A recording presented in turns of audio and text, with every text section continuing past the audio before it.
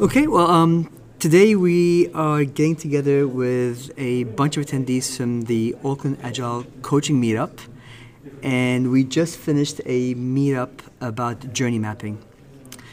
On the microphone today, this is Amar. Carl. Scott. Jaggy. Veronica. Badass Greg. Badass Greg. Cool. Well, I guess today we had a nice 2.5 hour session. 2 hours, yeah. 2 hour session, and we had Carl and Danka from Pixel Fusion introducing the topic of journey mapping.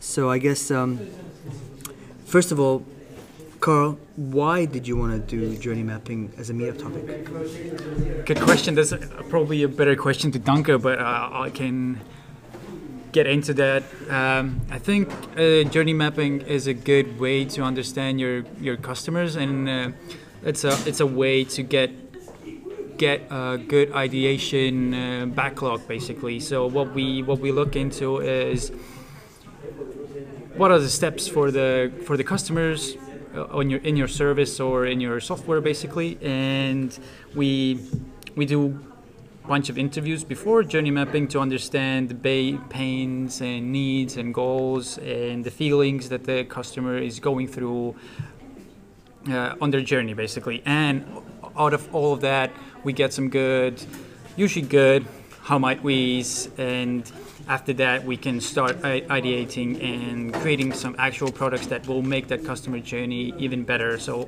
we want to tackle those pain points and we want to make those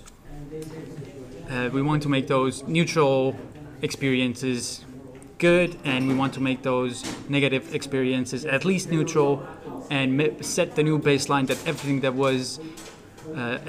was a happy flow or a really exciting thing comes the baseline of it.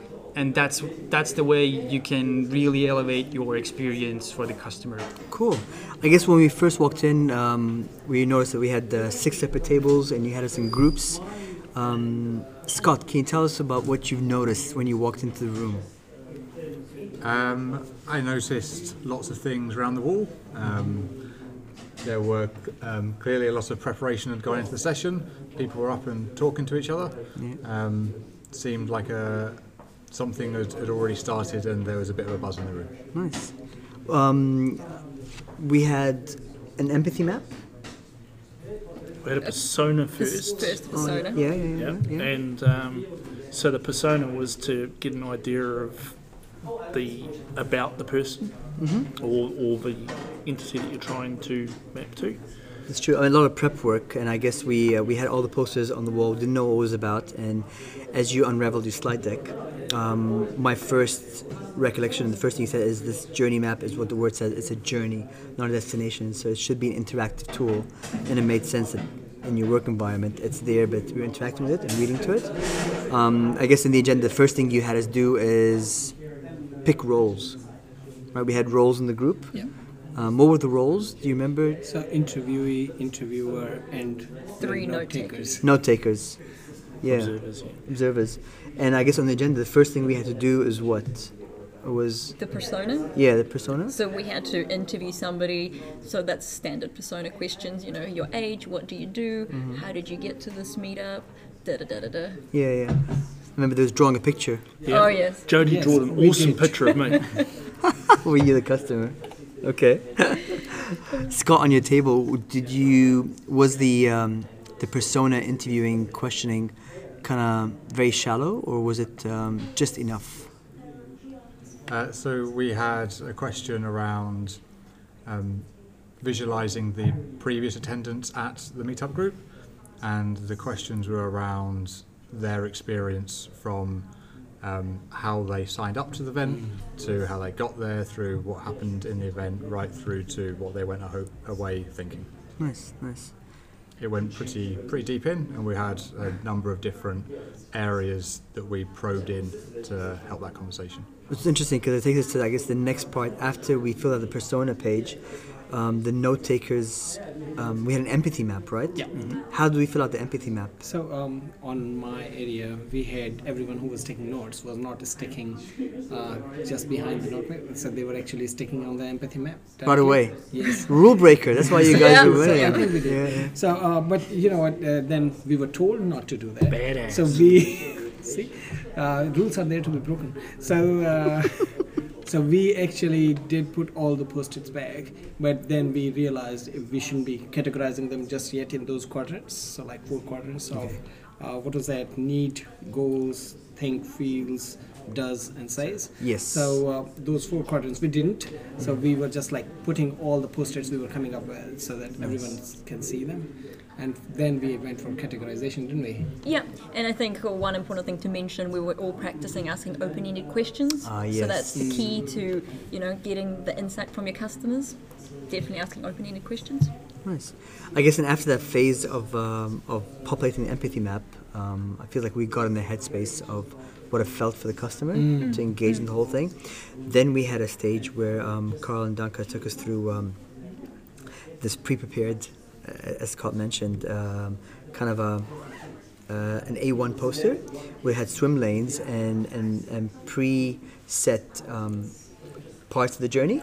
And hidden. And kept us away from solutionizing too fast. Yes.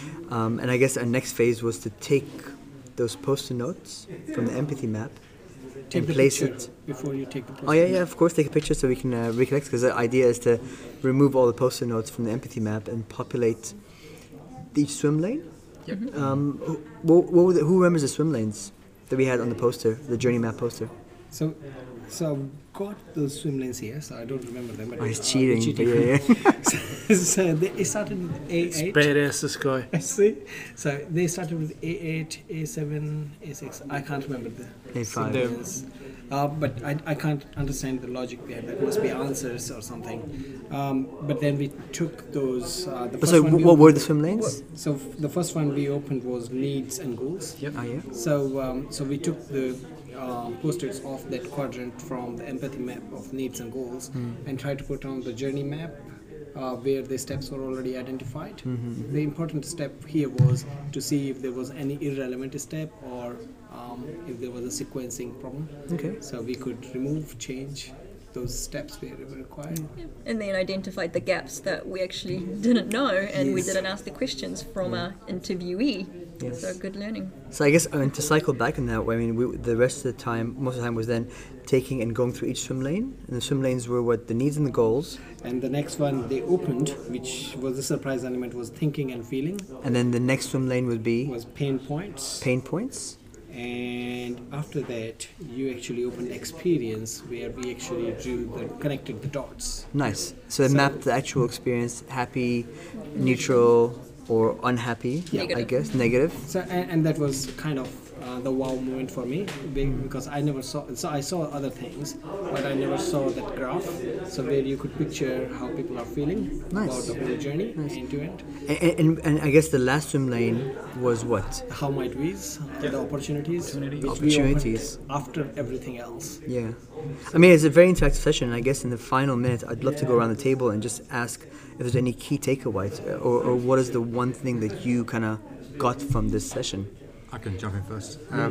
So I think what I've experienced quite a lot with some teams is that the people who are coming up with the ideas for the team to do can often prescribe solutions, and that can be really disempowering for teams. And this was good at getting the people who are coming up with the ideas in the mindset of reframing to a how might we, so that then there's still opportunities for others to try and work out what the solutions to those options could be.